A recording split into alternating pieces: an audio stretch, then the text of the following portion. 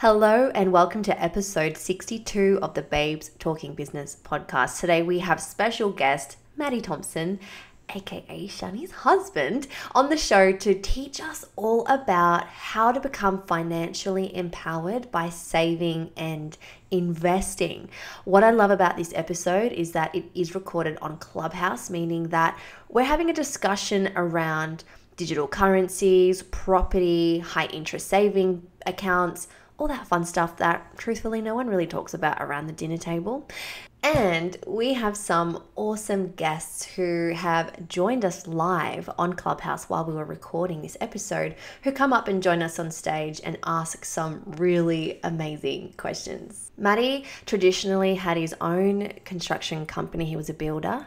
For over 8 years, he built multi-residential homes, luxury homes, all around the Gold Coast. And today he is a developer builder who is involved in his own project. So currently doesn't run his company anymore. He is involved in his own builds. He's currently designing, building, project managing some of his own beautiful homes, which I get the pleasure of being involved with. And what I love about Matt, maybe I'm being a little bit biased here because he is my husband, but he has taught me and all of my friends so much about the property market and what a really intelligent investment looks like. And this is just his zone of genius. So you're going to learn a little bit about what he does and what he looks for, his suggestions on how to get into the property market. Now, we do just want to have a little bit of a disclaimer and say that this podcast is not to be taken as professional advice. This is just a conversation around personal experience. Matt is not a financial advisor, and if you would love to, we consider seeking independent legal, financial, and tax advice from a professional that will be able to help you with your unique circumstance and help you with whatever it is that you're needing help with at that time. Okay, guys, let's get stuck into it. You're going to absolutely love this episode. What if we could show you how to create an additional income stream that feels inspiring to you and leverages not only off your passions, but your zone of genius? Head over to babesinbusiness.net/side hustle to download our free side hustle guide, a 40-page guide where we help you not only come up with your business idea, but help you set your rate, find your potential customers, help make your first few sales, come up with your point of difference, and ensure you have a profitable business that you can scale to create a life and career by design. Babes Talking Business, our podcast, is the sister brand to Babes in Business.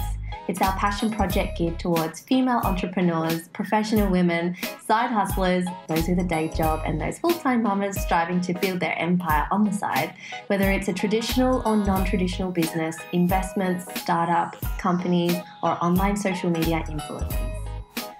Our podcast is a safe place where women can be vulnerable, honest, and tune in to be educated and supported to learn about the ins and outs of business, the highs and lows, and feel comfortable to talk about finances and multiple streams of income, along with the lingo that often comes with it that intimidates and prevents a lot of us women from approaching these subjects altogether.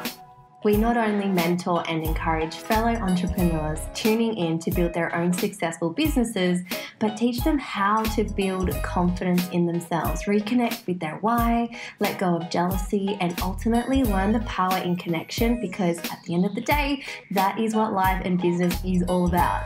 This is a no BS podcast where we are committed to showing you what really happens behind the scenes of businesses' pretty highlight reels, so you can be reassured you are not the only one in the trenches.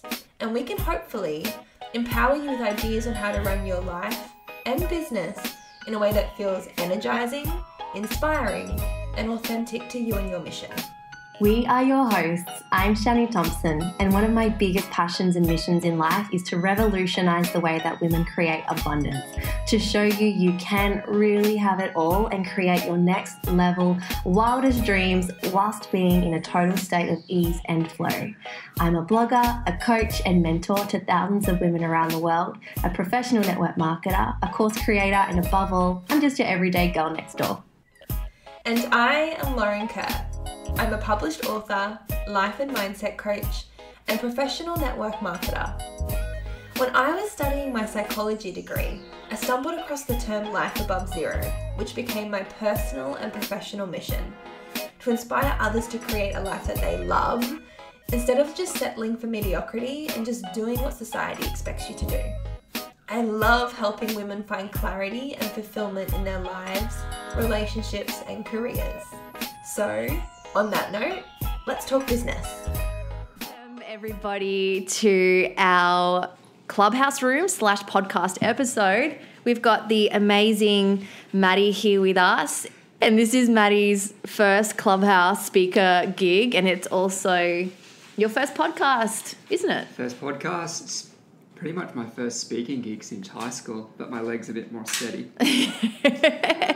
And Lozzie's here too. She's just doing a thing in the background. Okay, so we just want to let everybody on the line know that we are recording a podcast. So any questions that pop up for you, if you don't want to be produced on the podcast, you are more than welcome to stay in the audience. But if you don't mind, please pop your hand up as questions arise for you. And we're going to be talking today all about becoming financially empowered by saving and investing. Now, Maddie, maybe we can start with a little bit about your backstory so everyone can learn a bit about you and who you are and, yeah, where you come from.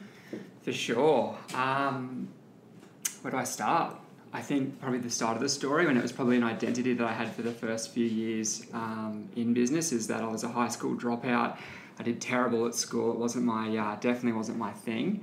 I left, like I said, year 10 to do a trade. A couple of years later into that trade, I was very fortunate to be put under a weapon of a site supervisor who trained me up. So a couple of years out of school, I was supervising a $10 million project.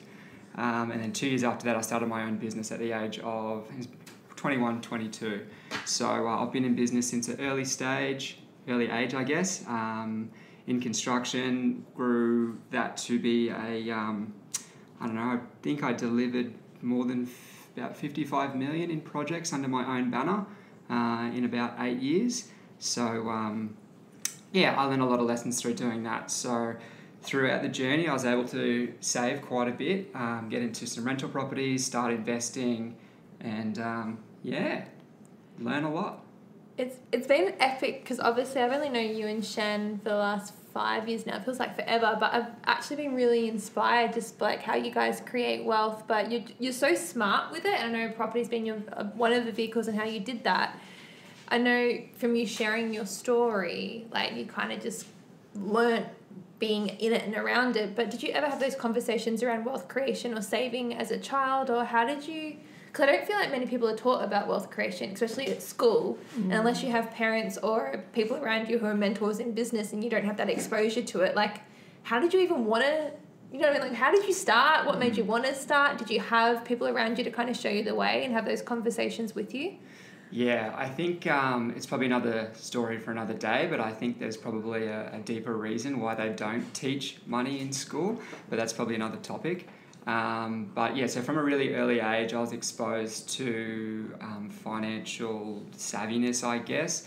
When I was in my teens, my parents gave me the opportunity to put my savings at the time, so I think it was a couple of $100 into one of their development projects. But it was more so around teaching me about finances, I guess.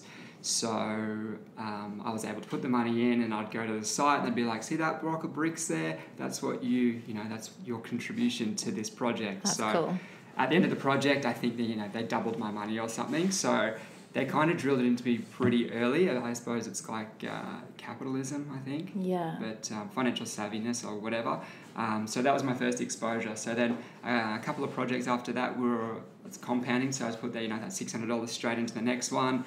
Fortunate enough to get $1,200 out of that one. So every deal you don't double your money, but I think my parents were just trying to teach me a invaluable lesson. That's so cool. How old were you when that happened? I think I was like 12 or 13 when Like, we started. That in itself, like I wouldn't have even been taught about investing in property or even investing, I think, until I was like 18. I was heard about it, but no one even sat me down to educate me about it. Yeah, I think your savviness and your like your knowledge that you have in what you do actually stems from your parents just being absolute legends and doing that. Yeah, I haven't been able to sort of articulate it. Yeah, I spent a little bit of time reflecting on what it was that they did. I must sort of sit down and ask them one day, but all of my brothers have their own businesses. They're all pretty successful. So I think it's something that they did. Maybe there's something in the food they fed us. Even energetically, because I think even our age, there's a lot of people who still have this fear around money and investing it, and especially in the property. It's like you learn from a really young age not to be scared of it. Like, it's not bad debt. Like, you know what I mean? Like, I think just that attitude towards it, you're open to it. There's a lot of people who are still too scared to go anywhere near it because they don't understand risk. Yeah, I think, again, it's another a lesson that I learned from my parents when I was about 16, they almost lost everything. So GFC, pre-GFC, couldn't sell the stock that they had. Bank basically started to like letters of demand, so they pay the interest, and then they started just liquidating assets just to get the banks off their back. So I saw them go from being losing a lot essentially, but I think that ingrained lessons into us as their kids as well. But yeah, I think one of the biggest lessons is you've got to swing the bat. Don't be afraid to fail, because I think my lessons and where I've failed are my biggest lessons. Where it's financially hurt, I learned pretty quick. Yeah. So, yeah. I remember... you got to swing the bat. Totally, you got to be in it to win it, right? Yeah. I remember a deal going sour not long ago. I think when we first got together, and then like in hindsight, a few years later, you said the coolest thing. You said something like even though that lesson cost me so much money, it's actually made me tenfold. Yeah. So this is as we started to scale the construction business that I was the owner of, or the director of, and we did. It was one of our first bigger projects, and they were two pretty senior, experienced guys, and it was our first big job. So I think we were just ripe for the picking for them, I think. But come to the end of the job, I think it was a $3.5, maybe $4 million job. They had banked up like a counterclaim against us at the end of the job. It turned south, and I think I remember being served a letter of demand or some sort of legal letter from them in the range of $560,000. So I'm there. I've probably only got, I don't know, 100, 200 grand to my name or something, if that. And I've got this letter, so I'm like, oh shit, this is pretty gnarly. So I was kind of the opinion to work through it. Yeah. Do good. I think their strategy in the end, which is this business, it can get pretty gnarly in the right industry, I guess. But the lesson, they just wanted to save. I think they ended up pulling back 140 grand or something like that, which just meant there was nothing really left in the job for us at the end. But like, maybe just paid wages. But what I had learnt through that process and the legal stuff I had to go through and the aggressiveness of contracts and all that sort of thing, we were pretty savvy. But I think what we learnt a lot, and then the following 2-3 years, we probably made, I think in 6 months we made 500 grand, and then the following we made a lot of profit. So yeah, we had far surpassed what it cost us, but yeah, it was a pretty rough 6-7 months. But those lessons are lessons that you couldn't have learned anywhere else, and I guess you bring them on with when you're investing now in things and looking at property. You just, things I don't know about. I just sit to the side and I'm like, Maddie, you do your thing. Yeah. I think the lesson there is you've got to just don't be afraid to swing the bat. Don't be afraid to have a go, because if you stuff up, you're going to learn. And if you don't learn, I don't know. You need to reflect on what happened and learn from it. Yeah. Don't think that you know everything. Just always be open to learning more. So let's talk about saving and investing, because that's what this clubhouse room is all about. It's what this podcast is all about. And I'm sure many people in the room and listening to this really want to know about if there's someone who, they get that they need to have their money making money for them, maybe like an additional income stream, or they need to somehow, like the amount of hours that they do are currently, like they just cannot work anymore. Having a second income stream, and preferably one that creates a residual income, is a smart way to go. But for those who are on the line who they just don't know where to start, like what would be the first piece of advice you would give them? Yeah, I'll probably summarize it into like 3 steps, which is the first one would be consume less than you produce. The second step would be saving a minimum of 25%. And if we're not doing that, then we can talk about that later. And the third step would be investing. So the first step, I'll go into more detail of that, but consume less than you produce. So produce, I imagine it like I can explain it as it's your income. If you're consuming, that's your expenditure. So probably the first tip would be to audit your statements, audit your spending, go through, look at your bank statements, Netflix or whatever. If you're spending too much money at the cafe or whatever, pull it back. So basically audit your expenses. And how regularly do you think you should do that? Because I know some people, they do it once and oh, cool, I'm good now. I know we've got our own ways of doing it, but how often do you think people should be auditing their spending? If you haven't done it yet, I'd say just do it this weekend. Get it done. How regularly? Well, we do it every quarter. I'm kind of in a bit of a habit now. Pretty good routine. Every 3 months. Is that what you do, Lozzie? Yeah, I do the same. I feel like it's smart just because things otherwise you kind of just get used to a certain way of spending and living, and you haven't really been like, have we got new expenses that have popped up since then? Or has our income gone down since then? Have you had a kid since then? Have you got a new car since then?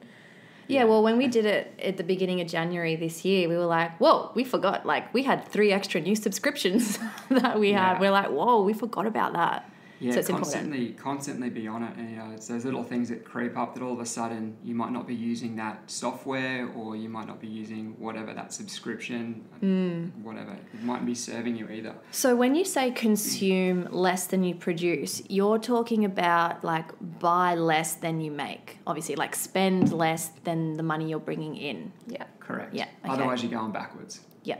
Of course, that makes sense. So no matter what income you is, just by step 1, you should be getting ahead just because you're making more than you spend. You should be able to put some aside every week. Love it. Yeah. And then the next step would be saving. So ideally you want to be doing a minimum of 25%, but if it's the first time you've gone through and audited it, it's probably more so the habit of saving something. So if you can save 10%, 15%, if you can't save that, even if it's 1%, even if it's a couple of dollars a week, it's more so that habit of getting into saving until you can build that up to that 25%. And that's probably, I think there's a lot of content out there that talk about the budgeting and that sort of thing, but people don't really talk about how you can produce more, which I think is really important about with what you guys do. I think that's what actually got me onto network marketing in the first place, because when I was working in child protection, I was and a lot of people, they're in jobs. It's not like I can't say, hey, I want to make more money. I'm in a 9 to 5. And I was working 10 hours a day, and I think that's what got me curious. Well, I can't work any harder. I can't make any more in this job role. So that's where I started looking, well, how can I make more money? And I guess that's where I was doing the life coaching, or I came across Babes in Business. But that's why I think what makes people go and look for second income is because when you're at that point where you're you can't negotiate your wage. Yeah. You've got to compete with colleagues to get a pay rise. Or you're at capacity, you can't work any more hours. And like you said, if you still can't save, you can't decrease what you're spending, you've done your audit, and it's about, how can you make more money to be able to save that 25%? Yeah. How can you bring in more than you're spending, essentially? Yeah. And then that brings up a whole other range of next steps, where if you're doing a small business or you're running a company, you actually create tax deductions with that through your everyday expenses. So things like your phone bill now become a tax deduction, your internet, those sorts of things, a portion of your car, see a good accountant, sort that stuff out. But I think it makes it very difficult for people that are on standard salary or wages. I think in America it might be called a W1 or W2 employee. Yeah. It makes it very difficult for them to get ahead.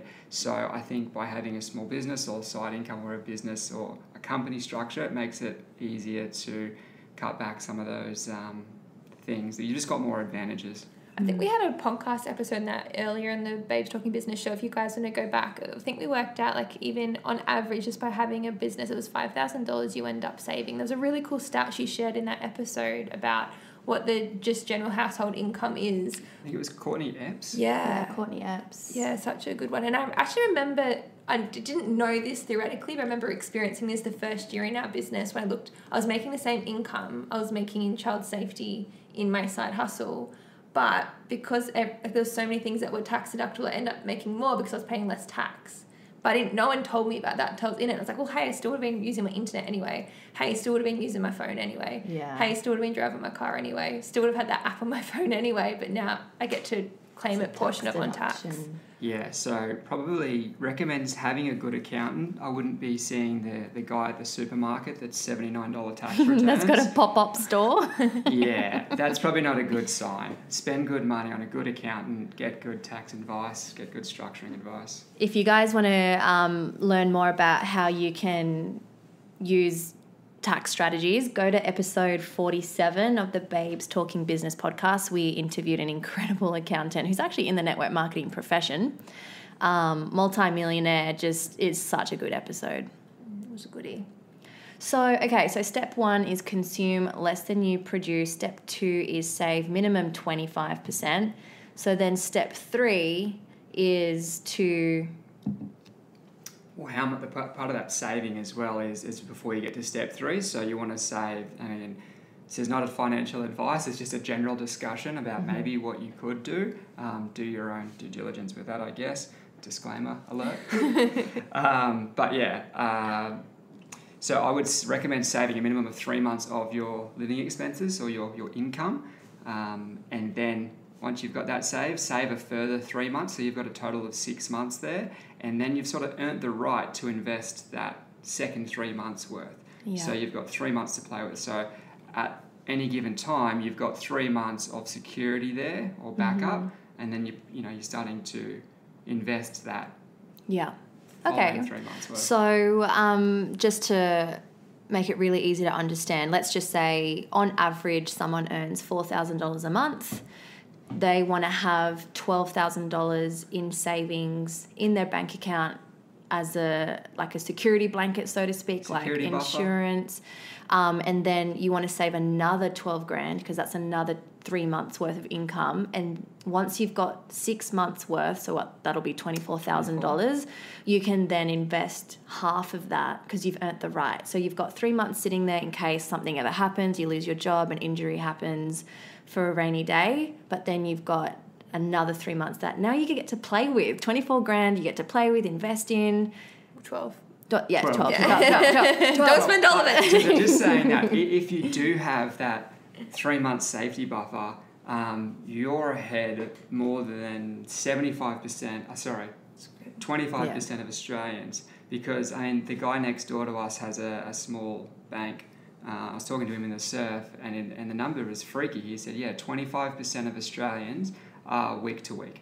So if you can save that 3 months, you're already ahead of 25% of the nation. And I think that figure is scary. I think it's even higher. No, it's higher than I think that. it's the other way around. I think 75. It's 75, I think yeah. only 25% actually have more than 2 weeks.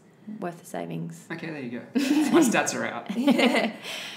It's so true. Okay, so we've gotten to this part now where we get to talk about, well, what do I do with my $12,000? And I'm just saying hypothetically $12,000 because that's what the figure we're working with right now. Let's just pretend like the average income, $4,000 a month. 3 months is $12,000. Now I get to invest that. Where do I start? It probably depends on what your experience is or where you're at. If you've got no experience, why are you going through that process of saving? I'd probably read a couple of books to start off with before you invest, and just do the basic, educate yourself. How did you learn? How did you learn about investing? Was it just through books, and what books helped you? Or did you do courses, or did you have someone sit down and say, this is what I did? Yeah, I first went to a financial planner or advisor because I didn't have the time, because I was running my own business. And with the money that I had with him over the duration, I think he made about on par or just a bit less than I did. So I probably wouldn't recommend going to a financial planner. Get your own professional advice, but I'd educate yourself first. Probably a really good book to start off with that. It's probably Unshakable by Tony Robbins, or Barefoot Investor. He's got some cool basics, but just learn the basics through that. Yeah, cool. And so maybe let's talk about, I know a lot of people want to get into the property market, and it's for many people, it's such a long distant reality for them. And for many people, it's not even in their realm of possibility because it just seems so far-fetched. what I know we were having a chat with some friends the other night who were like, okay, we're ready to get into the property market. Like, what do we do?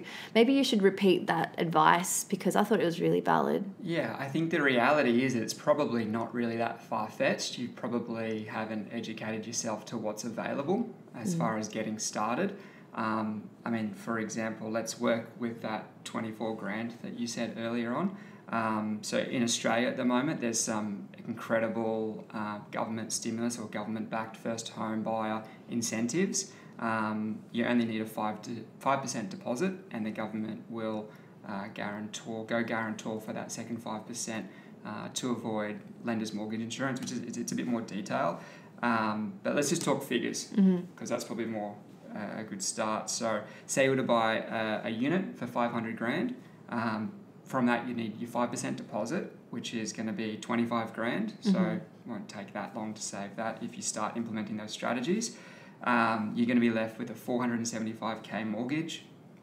Interest at the moment, I think Westpac I saw last week is doing fixed for 4 years for 1.99%. Which is crazy. Which is ridiculous. They're giving it away. So cheap. Which is literally 9.5 grand a year. So yes, you're going to have like rates and mortgages on stuff, rates and water on top of that, but you're paying 9.5 grand for your own mortgage property. and your, yeah, exactly. And is that just interest only? Or is that paying that's it a off? P&I. Yeah, that is a P&I rate, principal and interest. So you're paying the interest component and you're also paying a portion of the principal of that mortgage off. So just to put that back into a weekly rate, because I think that's like more true for people, that's like $181 a week. Opposed to most people are paying like $600 a week rent. Correct, yeah. So if you're renting a 3-bedroom unit and it's probably worth about 500 grand, you're probably paying like $600 and something a week rent. Holy moly. So you'd be paying $181 a week to pay that. So and it's your own property. It's your own property. You're going to benefit from the advantages of the capital growth in the property.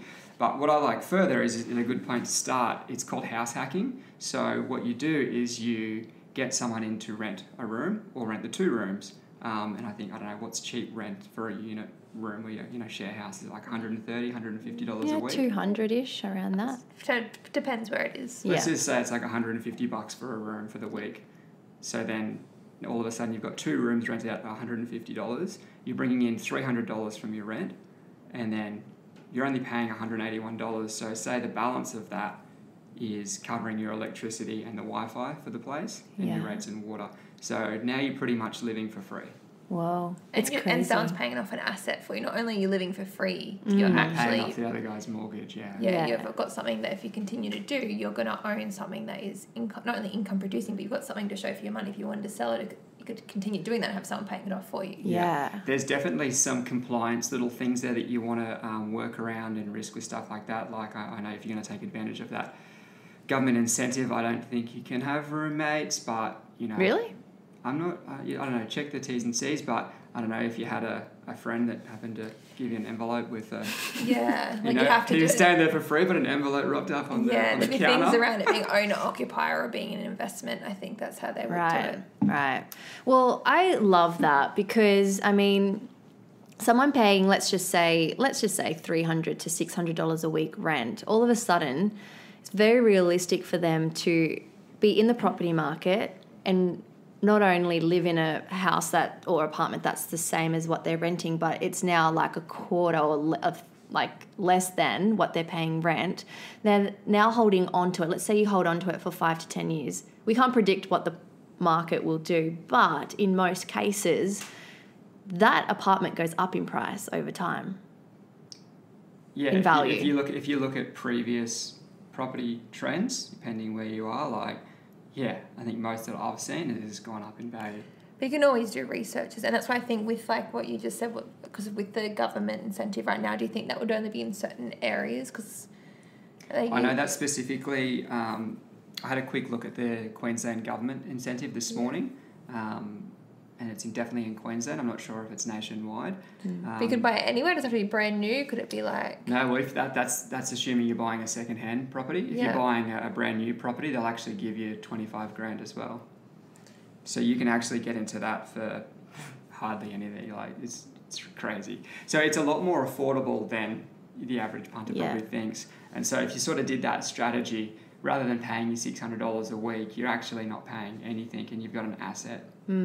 Which just means I think a lot of people, like you said, are just not doing the pre-work at the start. They're not having a good look at their finances. They're not making sure that they're saving more than they consume. And if they aren't, they're not starting to get creative and, well, how can I generate additional income streams? Because all this, like, there's so much opportunity right now, but you guys need to set yourself up to be able to take advantage of it. And a lot of people just put their head in the sand or think it's too hard or... Yeah, totally.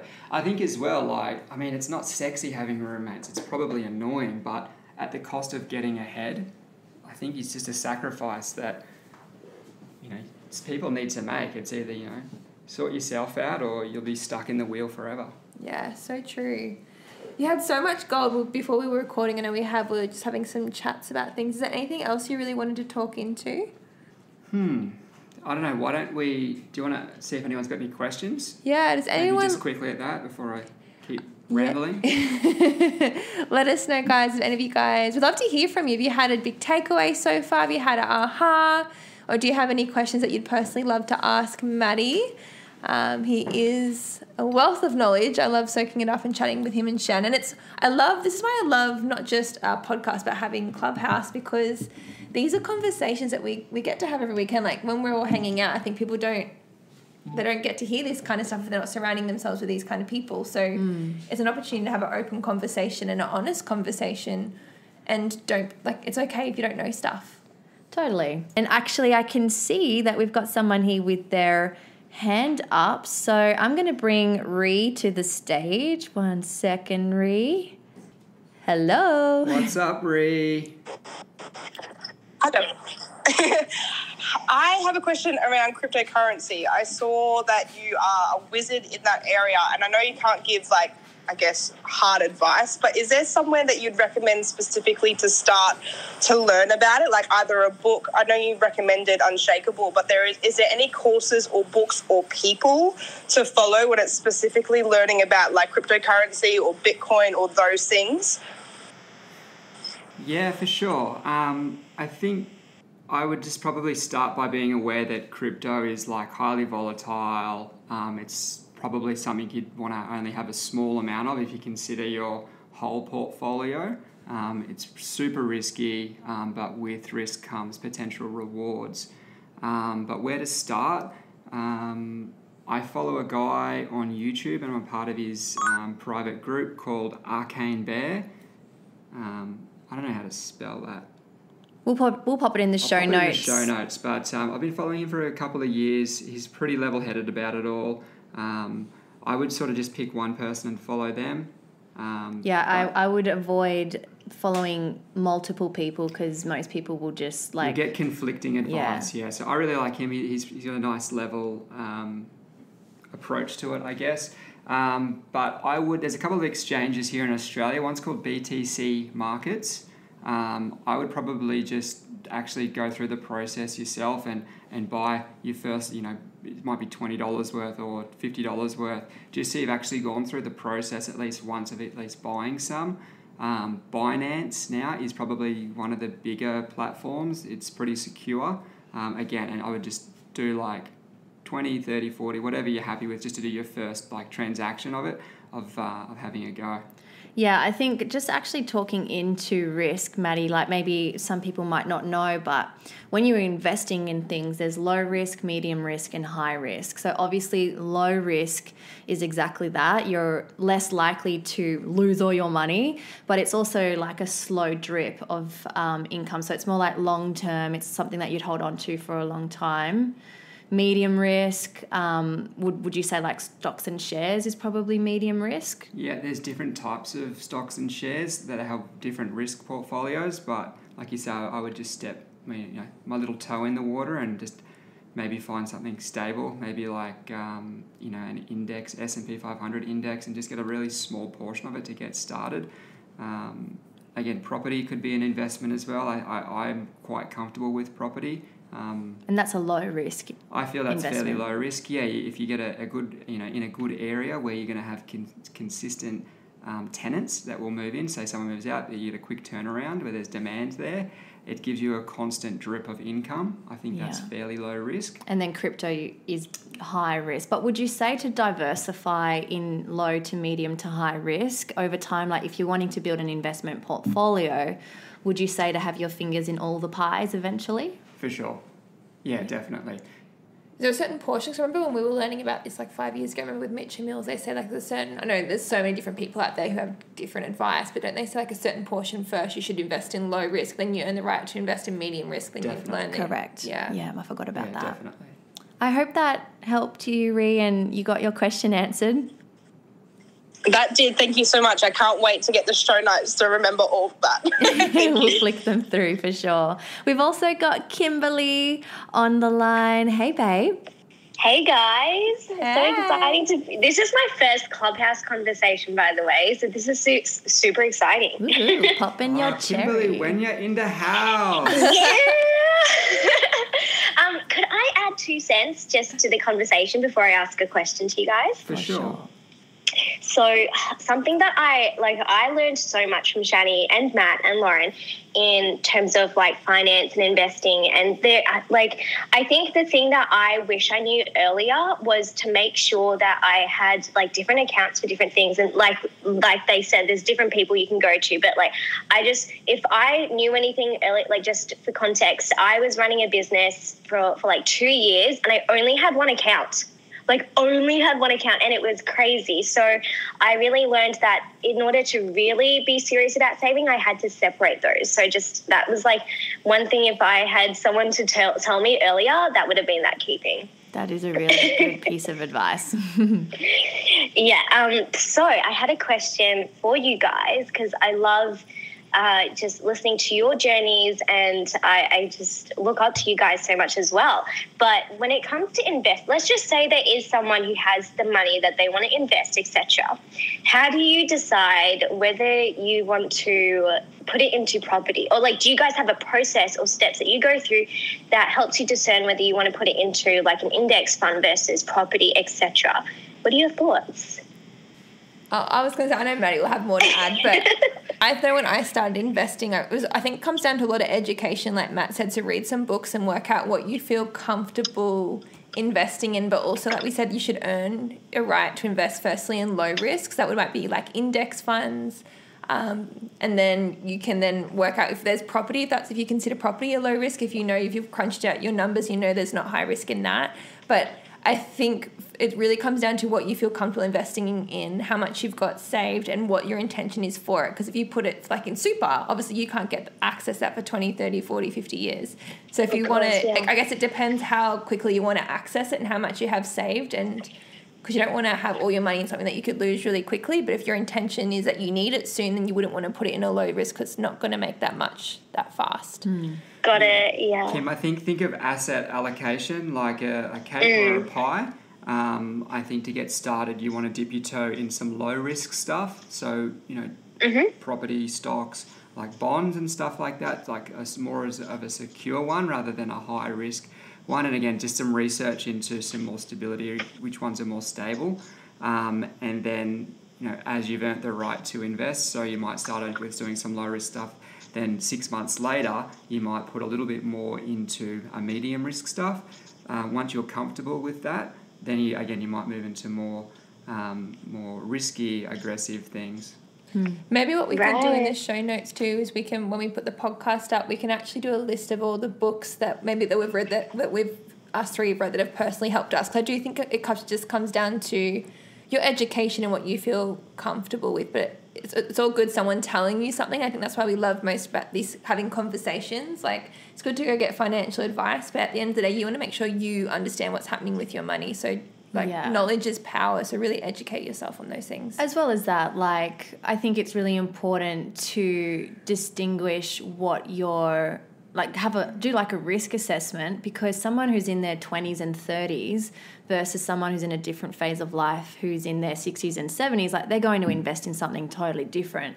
So you could be reading a book or listening to a podcast of someone's in a phase of life who, maybe is in their 60s, and let's just say they live till 100. the type of investment they're going to make is so different to the type of investment someone like us would do, for example, who are in our 30s, because we have a longer time until retirement, if that makes sense. I think, I think with investing, you're really in there to play the long game. You're not here for the quick money. If someone says, I can double your money in 6 months, I mean, unless it was my parents back in the day, but they knew I was more of a gift from them. But I'd be scared of the sharks in the water there. But yeah, it's the long game. So, I want to be putting my money in stuff, 10, 12 years that I'm going to access. So as well, like as I'm building that, I guess I'm wanting to build some financial independence as well. So have that long-term vision, be aware of the quick fixes. There's plenty of sharks in that game. So yeah, there's a lot of hype out there about a lot of things. So maybe we can just speak into that. Like from your experience, is investing just slow? Like, is it? No, a lot of people think I'll put in money here and I'm going to make $1 million here. Like, is it gradually build from your 10, 15 years of experience now in the game, or?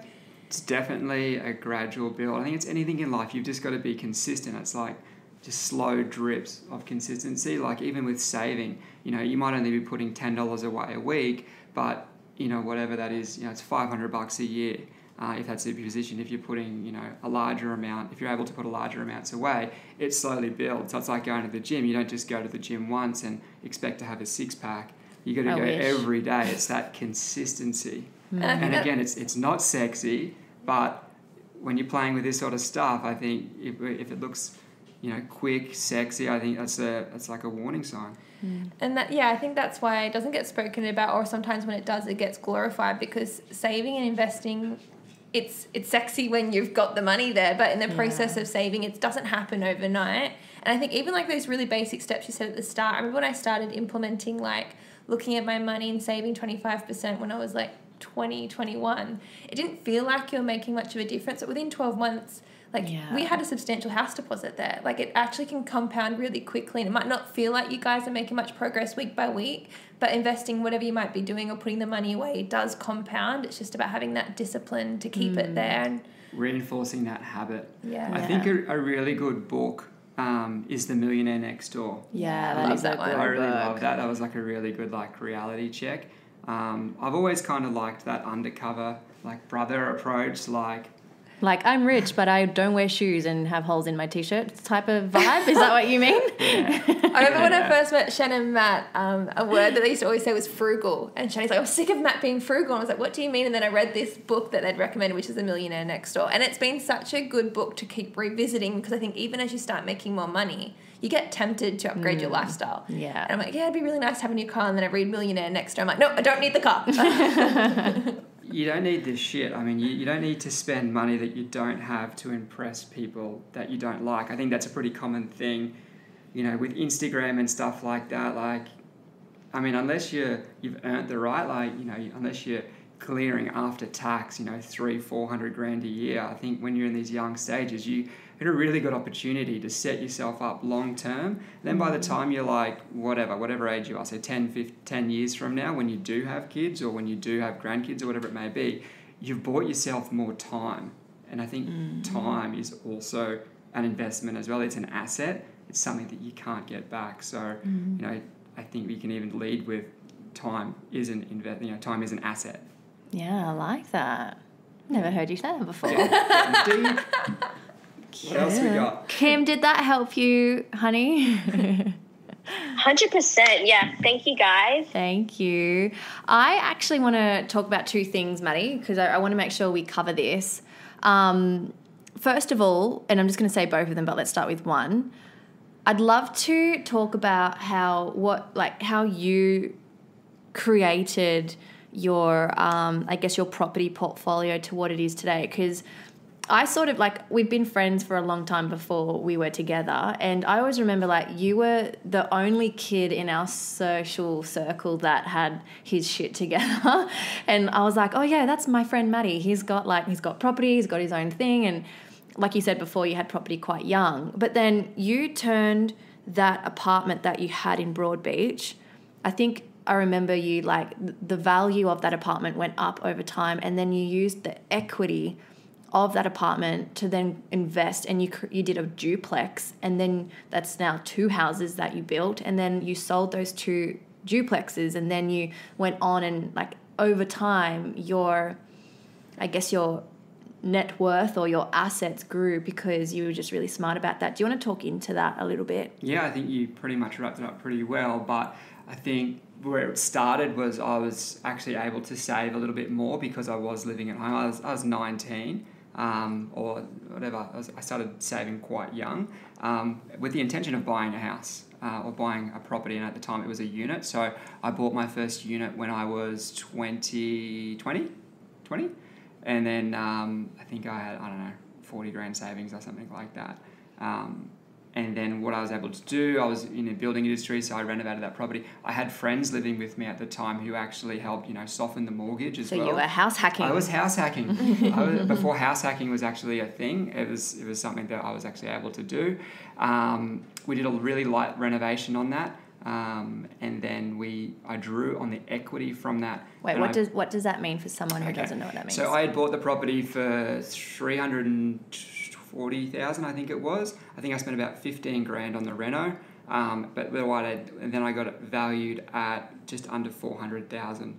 So you made 55 grand or something, 45 grand in equity. So then I was able to then... So what does equity mean? So say the value of the property was worth 400,000. I only had into it, 355,000. So I've got 45,000 there that I'm now able to access. Like Monopoly from money. the bank. Yeah. Correct. I think usually it's these terms that intimidate people and to not understand properties and really dumb it down so everyone can understand. Yeah. So for example, I basically had... It's kind of like... How do I explain like the paper money, the equity side of it? Well, actually, I explained it really well the other night to our friends. So equity is like you bought something for $1,000 and then a year later it's worth $2,000. You've now got an extra $1,000. It's not physical hard cash in your hand, but the bank goes, hey, you This is what have it's valued at. Yeah, you have an extra $1,000 to play with now. So then you take that money, that extra money, and you can buy another investment property with that equity, with that, I like to call it pretend money, but it's not pretend. Yeah, correct. It's so what I was able to do with what Shani just said is take that and buy, I bought a block of land, and then what I did with that block of land, it had a DA for a duplex on it. What's a the DA? Shies up. This is what Maddie does all the time. This is my conversation with Matt every day. I'm like, wait, what does that stand for? So Okay, so it had a development approval in place, which means it had like the local council had zoned it so it could have, approved duplex on it. So 2 dwellings, 2 buildings. Can I just ask a quick question here? Yeah. So if you're looking for doing something like that, do you have to look at a block that already has DA approval if you're going to put a subdivision on it? No, you definitely don't. So you could look at a block, buy it, and then see if it can get approval. But if it's not, then you can't do the block and you bought it for no reason. You'd probably figure out before you bought it if that was your intention. So you'd get advice before you bought it. You could connect with the council and be like, hey, this is my plan. Is it zoned to do that? Could I do that on there? Correct, yeah. You'd probably want to see a town planner or not the council. Oh. So anyway, so back to what we were saying. So we took that money that we had created in value. We bought the block of land. We then actually sold the unit for $415, I think. Then I rolled that profit into the duplex. So we built that duplex. So 12 months later, we moved in. So then you have 2 houses. 2 houses, and then here we go with the equity again. I think that created about 300,000 in equity in about 12 months. So from that initial purchase to that 40 grand equity. So from that let's look at it this way. From that 15,000 I put into that reno, after our second deal, we were able to essentially turn that into 250. That's cool. And it just shows how it just started as a 20-year-old saving their first amount for their first property. Like it's then about being smart, compounding it, reinvesting it, and doing what you've done. So then we just kept rolling that for a few years, and I guess I've probably made more money in the last few years than I did when I was working. And is that being your strategy? Do you then have one buy one, sell it, and then reinvest? Or do you hold them, or do you have a strategy, or you just kind of work it out as you go? It depends what the market's doing. It depends on what the market's doing. It depends on where we're at as well. We're probably looking more at build and hold now to start more of a portfolio. But we kind of had to get over that hill of getting a bit of money behind us to then get in that position. And so I'm just going to keep asking questions for people who are trying to understand. So the intention of building and holding is that if it's positively geared, it's bringing you money at each week, or is it because you're hoping over time it's going to be an asset, or you're hoping for capital gains? Like, what is the intention of building and holding? Everything you just said. Yeah. Yeah. So if you had built it, you've already got equity in the deal, but essentially if you built and held it, you'd be able to have renters in there, so it's constant weekly income to pay down the mortgage. The underlying asset, being the house itself, is going to go up, or likely to go up in value as time. You can create equity there and then roll that into another deal. And because this is where I guess I love these conversations, because they're not taught about at school, and I think it's probably not until the last few years I've been able to have friendships like you guys who are investing and do these kind of things. But like, can you even talk into like, let's say you do what you did, you had the subdivision and you've done your duplex, you've kept that, and then you rented it out. Let's say you've got renters in there. It's positively geared. So what that means, guys, is after you pay for all your expenses on it, so like your rates, council, whatever you have, mortgage, you still got money coming in, so you're making cash each week. That's what positively geared means. Would you recommend people then doing like principal and interest, or just interest at that point, because you can make it even more money week by week? Or what would influence you making that decision? Yeah, so it probably depends on where you're at and like what stage of life you're at, but my intention from the start was basically to get as much money out of it as I could and roll it onto the next deal. So I wasn't interested in paying down the principal, so being a loan itself. So I was paying interest only. I've only just shifted recently to doing P&I deals.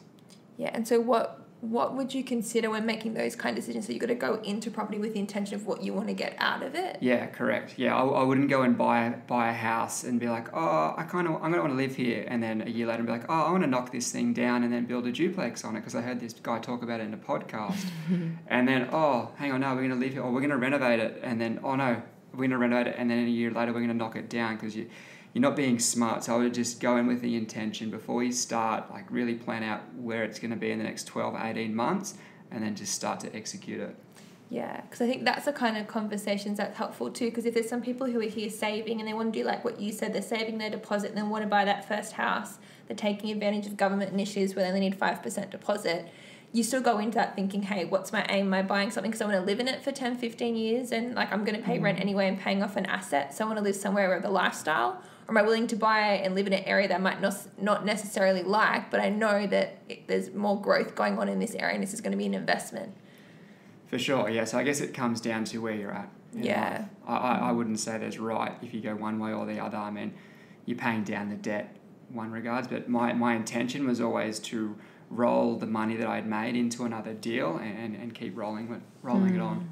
So what questions would you get people to maybe ask themselves so they can kind of work out what their strategy should be? So it's just like, what's your chapter of life that you're in? Like, what do you want to achieve from this, or how long are you willing to hold it? Are they the kind of stuff you think they should be considering before like looking at a property?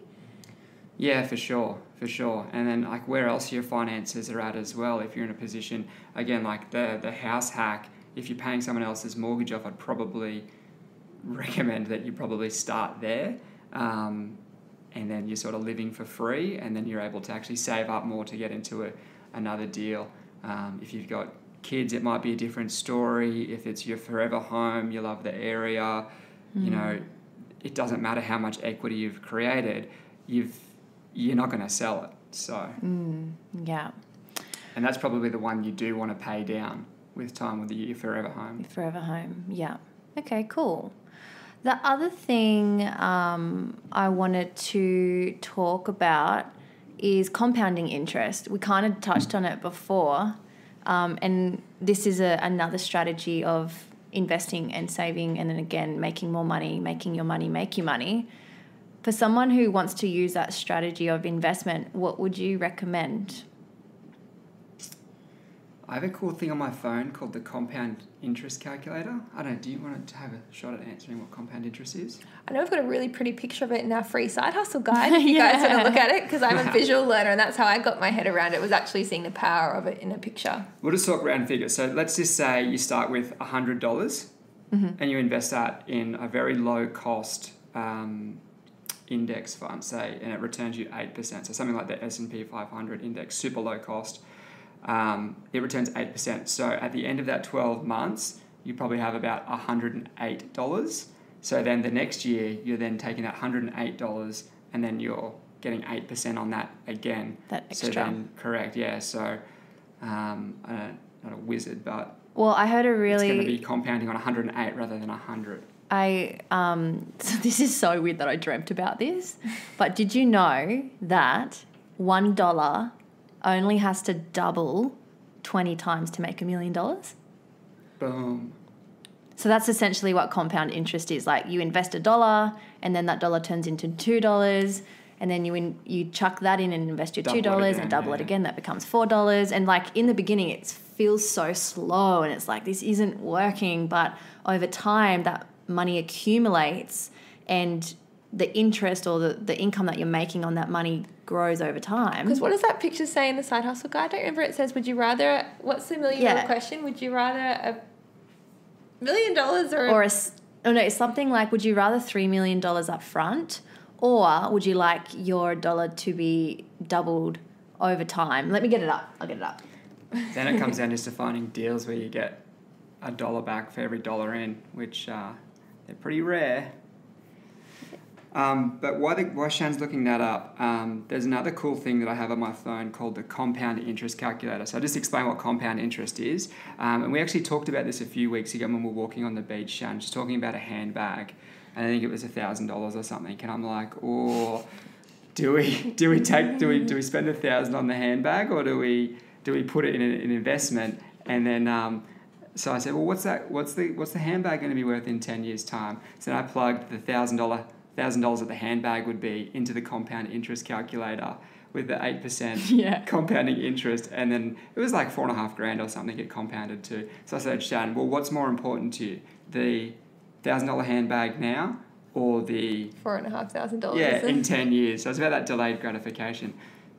Okay, here's the question. Would you rather have $1 million today or a penny, that's 1 cent for all the Aussies, a penny that doubles each day for 30 days? So like most people would be like, oh, give me $1 million, like I'll take it. And then some other people would be like, but wait, if my penny doubled every day for 30 days, what do you create? Well, on day 30, if you went for that option, you have $5,368,709.12 as opposed to the $1 million that you took.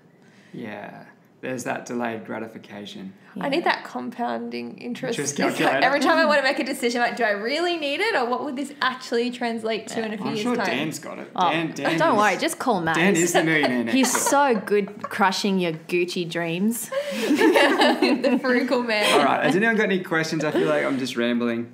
We'll end this room really soon. But, we've got a question. We've got Deja. I'm going to bring you up to the stage, babe.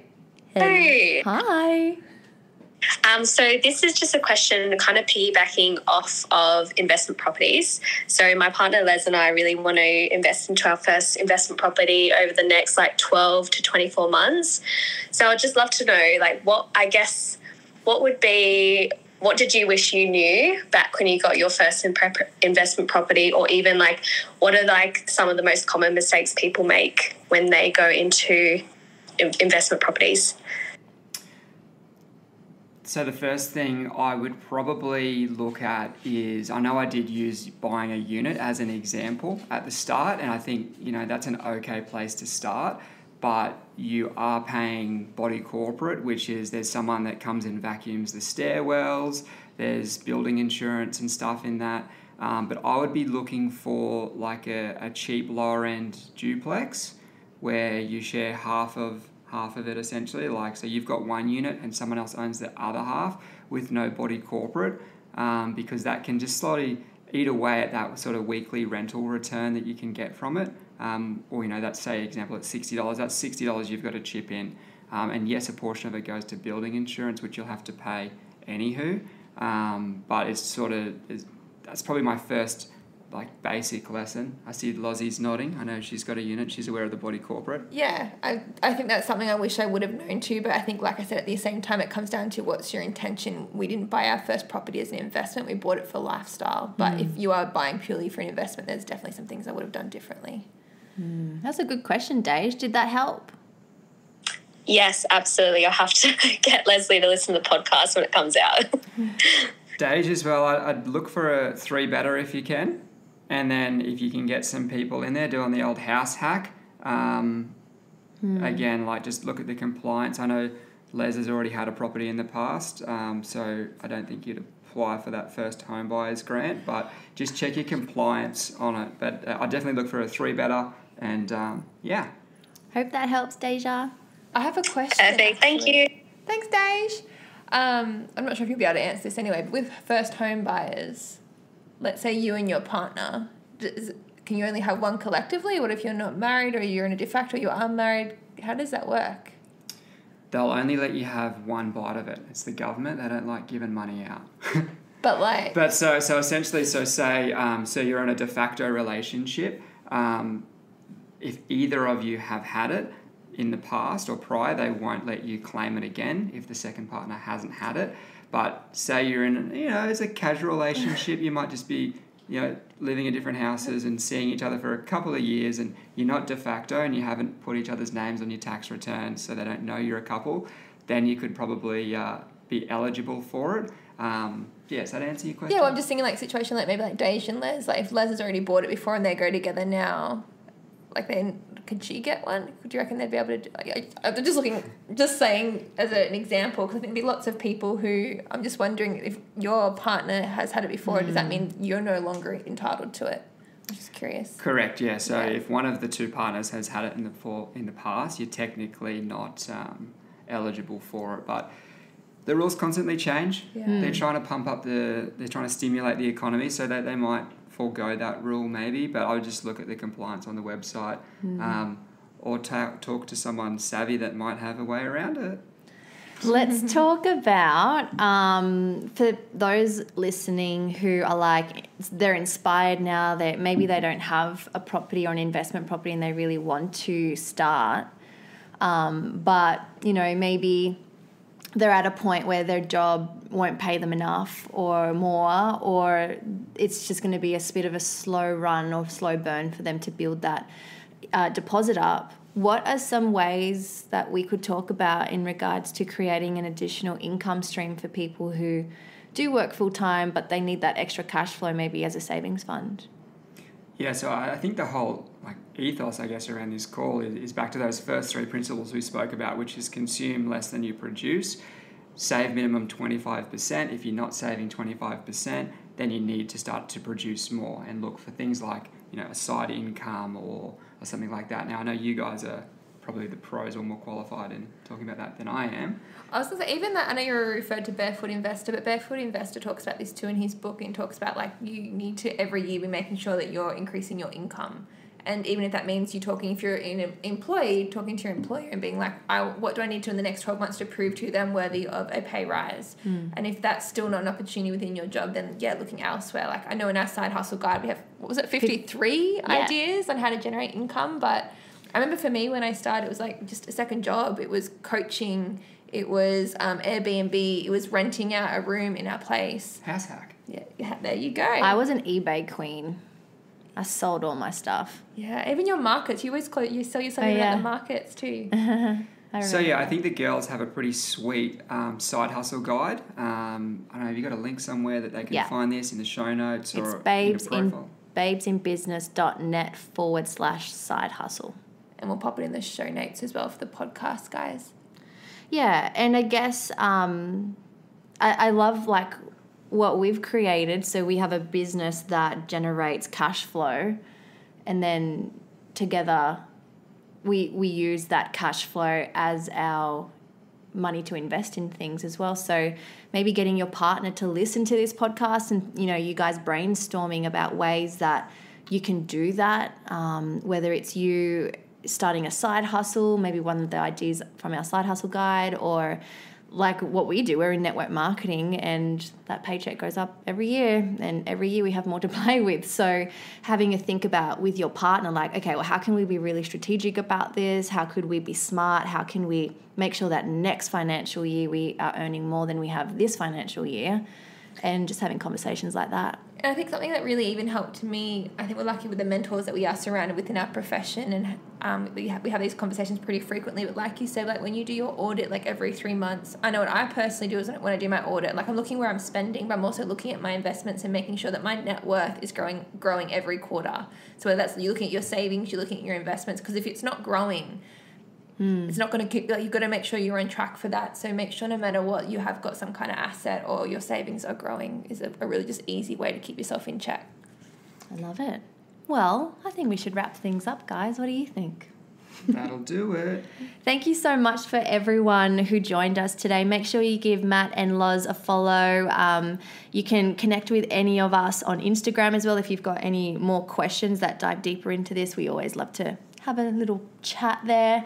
But we just want to say thank you so much, Maddie, for sharing all of your wisdom. I know we could have talked for hours. But yeah, I think the most important thing is you've just got to start. If you're not investing yet, if you're not saving for your future, you've got to, because otherwise, I mean, the government, I don't think the way it's going, it's going to be able to fund you. So I think you've got to be able to fund your future independently and just start. Yeah, and we'll make sure if you guys on Clubhouse don't follow the podcast, make sure you head over to the podcast Babes Talking Business on any podcast platform, and we will link the resources that we've personally used that have helped us over the years, so you guys can delve into that if you need a little bit more help and want to educate yourself as well. And we just want to say, for anyone who's maybe feeling overwhelmed or like, oh my gosh, I'm so far behind, we have a really cool statistic here just to help you like feel like you're on track and you're okay.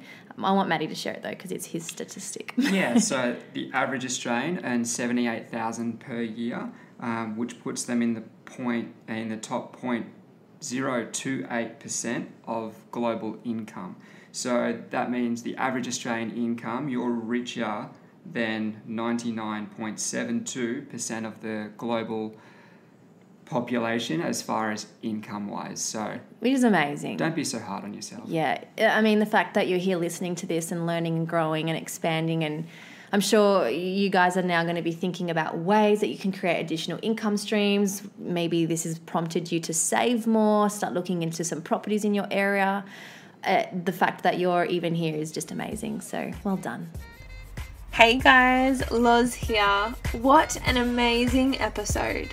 I hope you're feeling inspired after that conversation and it's empowered you to make some epic changes and choices in your life. Don't forget to let us know if you loved this episode by giving us a 5-star review. It really helps us know we're on track with serving you and also majorly supports our channel. And you may even be in the running to be the shout out of the week. Every week on Instagram, we share one of our reviews with our network, so be sure to leave your Instagram handle or your website with your review so we can share you with our beautiful community. I am so excited to share with you my book, Life Above Zero. It's a book based in psychology and science, specifically written for women who feel overwhelmed, yet unfulfilled, and are seeking help to find their clarity and happiness. Women who want to be empowered with the tools to master their mindset, to overcome self-sabotage, and create a life, business, or career they love in alignment with their values and inner truth. I wanted to save you tens of thousands of dollars, years of your time, energy, and heartbreak, studying psychology, getting a degree, attending personal development seminars on your weekends, and hours scrolling online looking for the right person to help. So here it is. I have condensed everything I've learned personally and professionally from working with people, their psychology, and their mindset over the last decade, and I've put it into a beautiful book you can enjoy and make your way through at your own pace. I share personal stories throughout so you can find comfort in knowing you're not broken, crazy, or alone in what you're going through. I cry and laugh with you, and you know you can always rely on me for that tough Lozzie love in there too. If you're not a big reader and would rather have me read it to you on your morning walk or on the daily commute to work or whilst just sipping on that cheeky wine making dinner, then don't worry, you can also get my book on Audible. If you click on the link in the show notes, you'll be able to grab yourself a copy. And if you head over to my website, which is www.lifeabovezero.com.au, and sign up to my newsletter, I can even send you the first chapter for free while you wait for your copy to arrive in the mail. Make sure you tag me in yours when it does arrive, because I love seeing it in your hands and hearing what you guys are taking from it. Don't forget to head over to the show notes so you can check out any links, books, or references that we mentioned in today's episode. And before we go, we just want to say a massive thank you. We love having you guys here. We're so proud of you for committing to yourself and wanting to be the happiest, healthiest, and most inspired version of you. Now, if you think there is someone in your life, or if there is someone on your heart that could really benefit from this episode, while you are feeling inspired, please hit the share button and share the love with them, because knowledge is power, but only when it's shared. So have a great day. We love you guys, and we'll see you very soon.